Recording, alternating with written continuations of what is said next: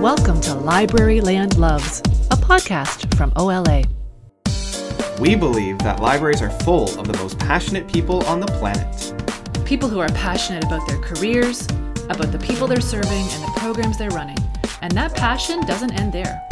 Be it the coffee they're drinking or the pop culture they're consuming, Library Land loves a lot. Well, summer is well underway, and with summer comes summer readings. We're going to do something a little bit different here on Library Land Loves. Most of the time, we gush about things that we love. But this time, because we're going to take a page out of a Freaky Friday, we're going to flip that a little bit and talk about some things that we don't love quite so much. This time, because, of course, being Library Land Loves, we still want to include things that we want to gush about and things that we love. So we're going to introduce you to some books that we here in the office perhaps feel as though they're overrated, and then talk about those books that we would put in their place. For some of the staff members that we have here, I've engaged them into more of a conversation to kind of flush out some of their ideas, whereas others felt pretty confident and just spearheaded straight into the books that they felt are overrated and the books that they would put in their place. And so, to lead us all off, I'm going to talk about a book that I feel is overrated and the book that I would put in its place. And as with most of these, the book that I feel is overrated will probably get some shocks. We'll probably get some gasps from the crowd. And the book that I feel is overrated is The Book Thief by Markus Zuckas. And this book is so popular that they actually made a feature-length film by it.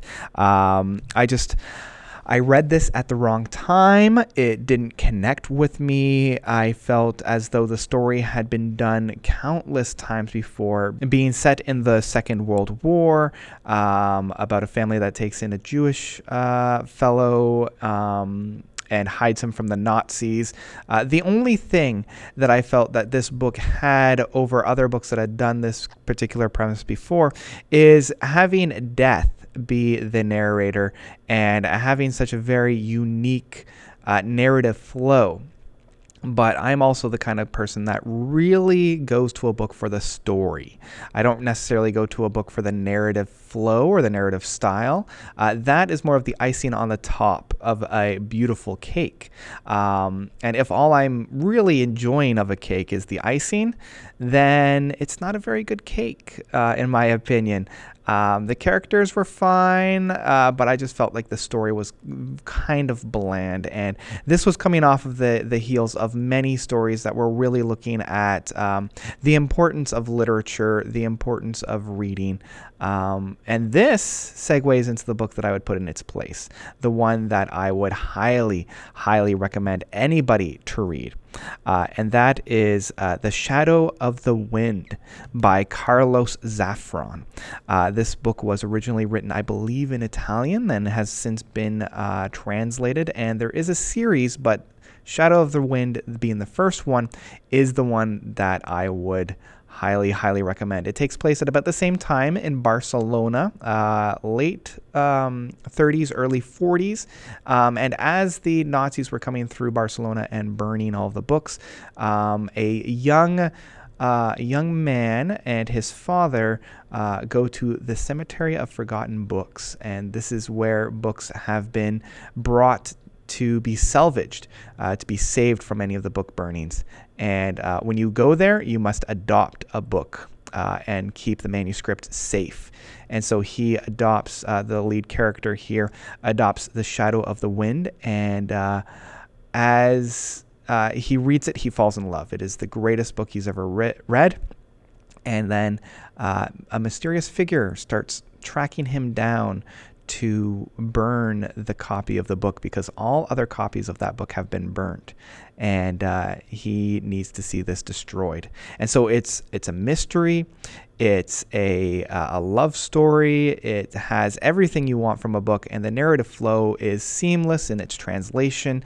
And it is probably my favorite book and one that I always go to when people are looking for a great novel.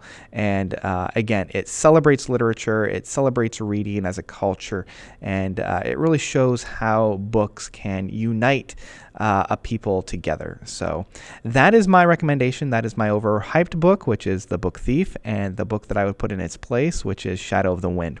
So now let's listen to some of my colleagues and their opinions.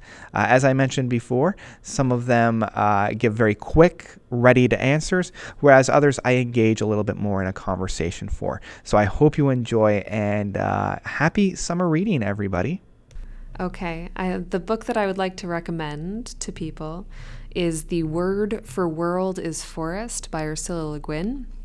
I think it's a very underrated science fiction novel that really explores themes of like colonialism and anti-war activism in a really interesting and beautifully crafted story. So everyone should go check out that book. But you missed the most important part. Which is the book that I think is overrated. Yeah. The book that I think is overrated, you're going to have some editing to do, Michael. This is going to be great. The book that I think is overrated is The Great Gatsby, which is, I think, just a terrible book that is mostly just a reflection on the like ills of 20th century masculinity in a way that doesn't, I think, fully address them and is not very interesting. Dropping it like it's hot. Yeah. Jeez. So no one needs to read that. Okay. Skip it. So, what would, in your mind, be the most overrated book? In my mind, because I was thinking about it recently, would still be To Kill a Mockingbird.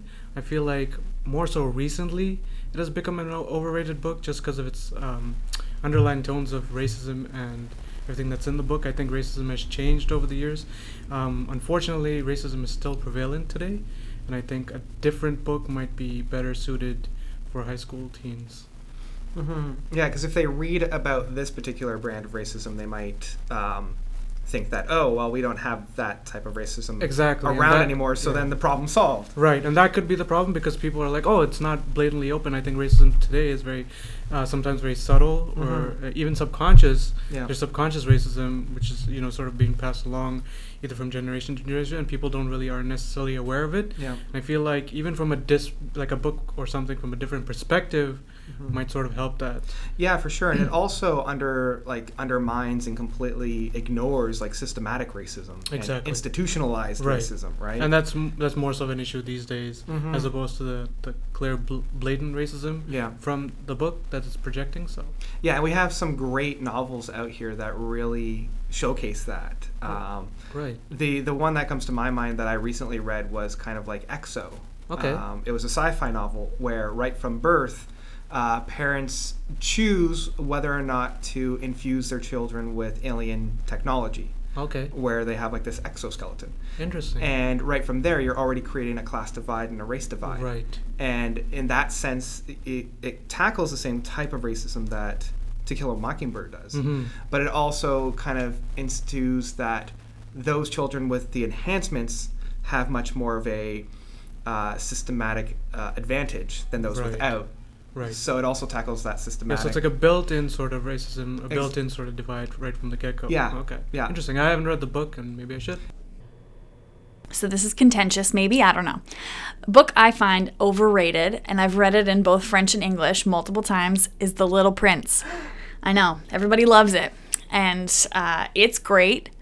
It's a little heavy, and in my opinion, if you're looking for a book that's going to sort of talk about life and human nature, like through the eyes of a child, I suppose, I would recommend Winnie the Pooh. I think that it's a much more joyful approach to the topic, and it deals with, issues that are just as tough, but I find the characters much more, lighthearted, and the book itself is just a joy to read. The book that I think was overhyped, even though I think I might get a lot of people disagreeing with me, would be My Brilliant Friend by Elena Ferrante.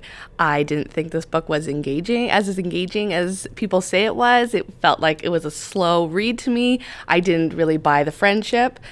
That being said, if I had to replace it with a book that was about female friendship, I would replace it with Anne of Green Gables, because I really enjoy the Anne and Diana friendship story better. What I feel is most overrated in my personal experience as a student of English literature is Shakespeare. Everything by Shakespeare is overrated, in my opinion. And I say this because, not only do we enforce Shakespeare on our students in all 4 years of high school, it is also enforced in undergraduate programs as a full-year course. And in my opinion, there is no reason that we should all be subjected to this much of a single author for years. On top of that, my mother also did her BA in English literature, but she didn't do enough Shakespeare to qualify for an MA program at a lot of Canadian universities. And that I find very interesting. Yeah. And what would you use in his place then? I'm not quite sure what I would use in the place of Shakespeare, but I just feel that maybe there should be a greater variety of the kinds of literature that people have to read, Right. because it's just a lot of Shakespeare and not a lot of other things Yeah. in English literature. Get some Bacon or Milton in there. Yeah, why not? Okay, so I've been involved in this book club of super smart women for about 3 years now. And we just go in and we don't even have one book. We talk about all the books that we're reading that we find interesting. So I end up writing down madly all of these titles and people that I want to look up when I leave. And one that came up last summer was the Elena Ferrante novels, the Neapolitan novels. It's a series of 4. And this one woman in my book club whom I just love and respect, and she's brilliant. She was going on and on, waxing poetic. The female relationships, and you've never read anything like it, and it's so wise. And I was like, my God, how have I not heard of these novels? So I immediately went out and bought the first 2 and started reading it, and was asleep in a matter of paragraphs.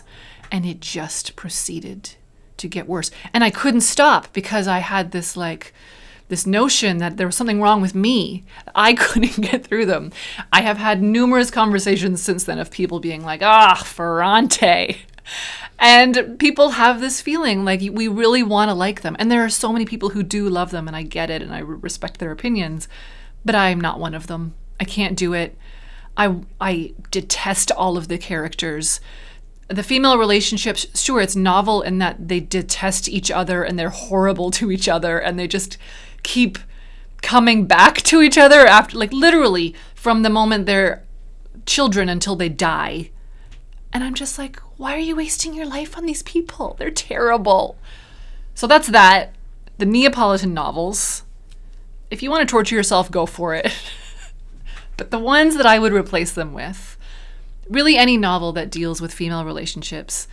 And I don't have one in particular, and I don't have a fiction suggestion to replace it with, but anything by the Queen, Nora Ephron.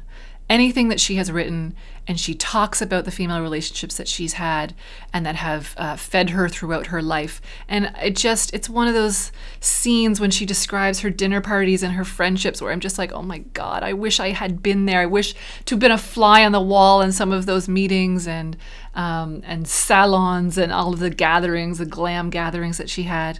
And sure, she had lots of male relationships too, and so have her friends, but they're kind of like little blips along the way. And I just love the way she talks about her friends and women in general. So, and the way she talks about herself is not forgiving.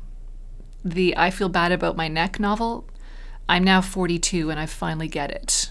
I do feel bad about my neck, but at least we're in it together. We're all feeling bad about our necks together. And that's, I just love her. I love the way that she writes. And I would recommend, if you're interested in reading anything about women's relationship, a woman's relationship with other women, friendships with other women, Nora Ephron, you just can't do better than her. Okay, so Megan, you had read a book that had been popularly and critically acclaimed. What book was this? It was called I'm Thinking of Ending Things by Ian Reid. Okay. Now, you had an unpopular opinion about this book. Yeah, I didn't think it was scary. Not good at all? No, well, it was decent, but like the scare factor was, I was not scared. And I hate watching horror movies. I don't watch them. Everyone in so I went to the Humber Book Publishing Humber Book Publishing program in the summer of 2016. And this is when I believe this book just came out, and Simon & Schuster was heavily promoting it and stuff. And one by one, we got free books of it, and everyone was reading it and was like, oh my gosh, it's so good. It's so scary. And even like my lit agent prof was like, who specializes in horror, was like, oh yeah, it's super good. And then I read it, and I was just like, what?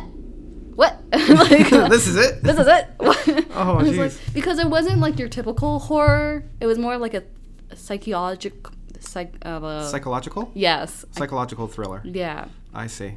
So kind of akin to like Annihilation or The Snowman or something like that. Sure, I haven't read those, but yeah, let's say that. All right. So then, if this one didn't scare you, have you read a book that has scared you? No. No books. Because I don't really read horror books. This is why I was reluctant to doing this talk with you, Michael, because I have nothing to compare it with. Right. But if you have a book that is scary, I do. Like, I guess. or the listeners do too. Maybe, yeah. Well, for me, I've dove into the horror genre because I've been on this weird kick about horror. Yeah. And I've read countless quote unquote horror novels that people are like, these are the scariest ones ever, and they're not. I don't find them all that particularly scary, maybe because I don't see it. I think that was my issue too. I didn't see it. Yeah. I thought it was just a normal, like, oh, this, I don't want to spoil it. Some guy's crazy. I don't know. Like a crazy guy, whatever.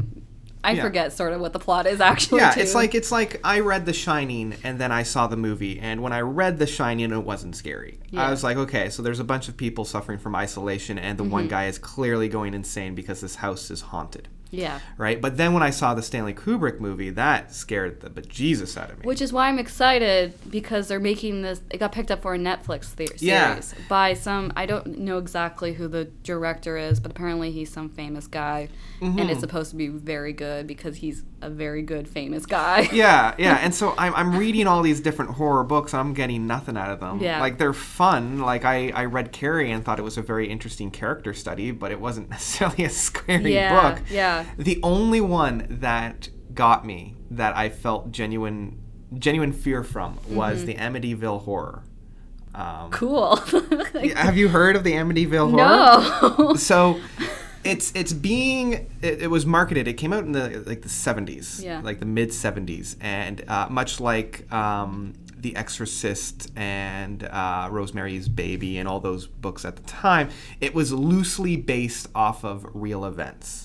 See, those are books I love. I guess the owners of this house, like one of the original owners of this house, either the son or the wife shot the entire family and then committed suicide. Oh my God, these are things I love. Yeah. Okay, yeah.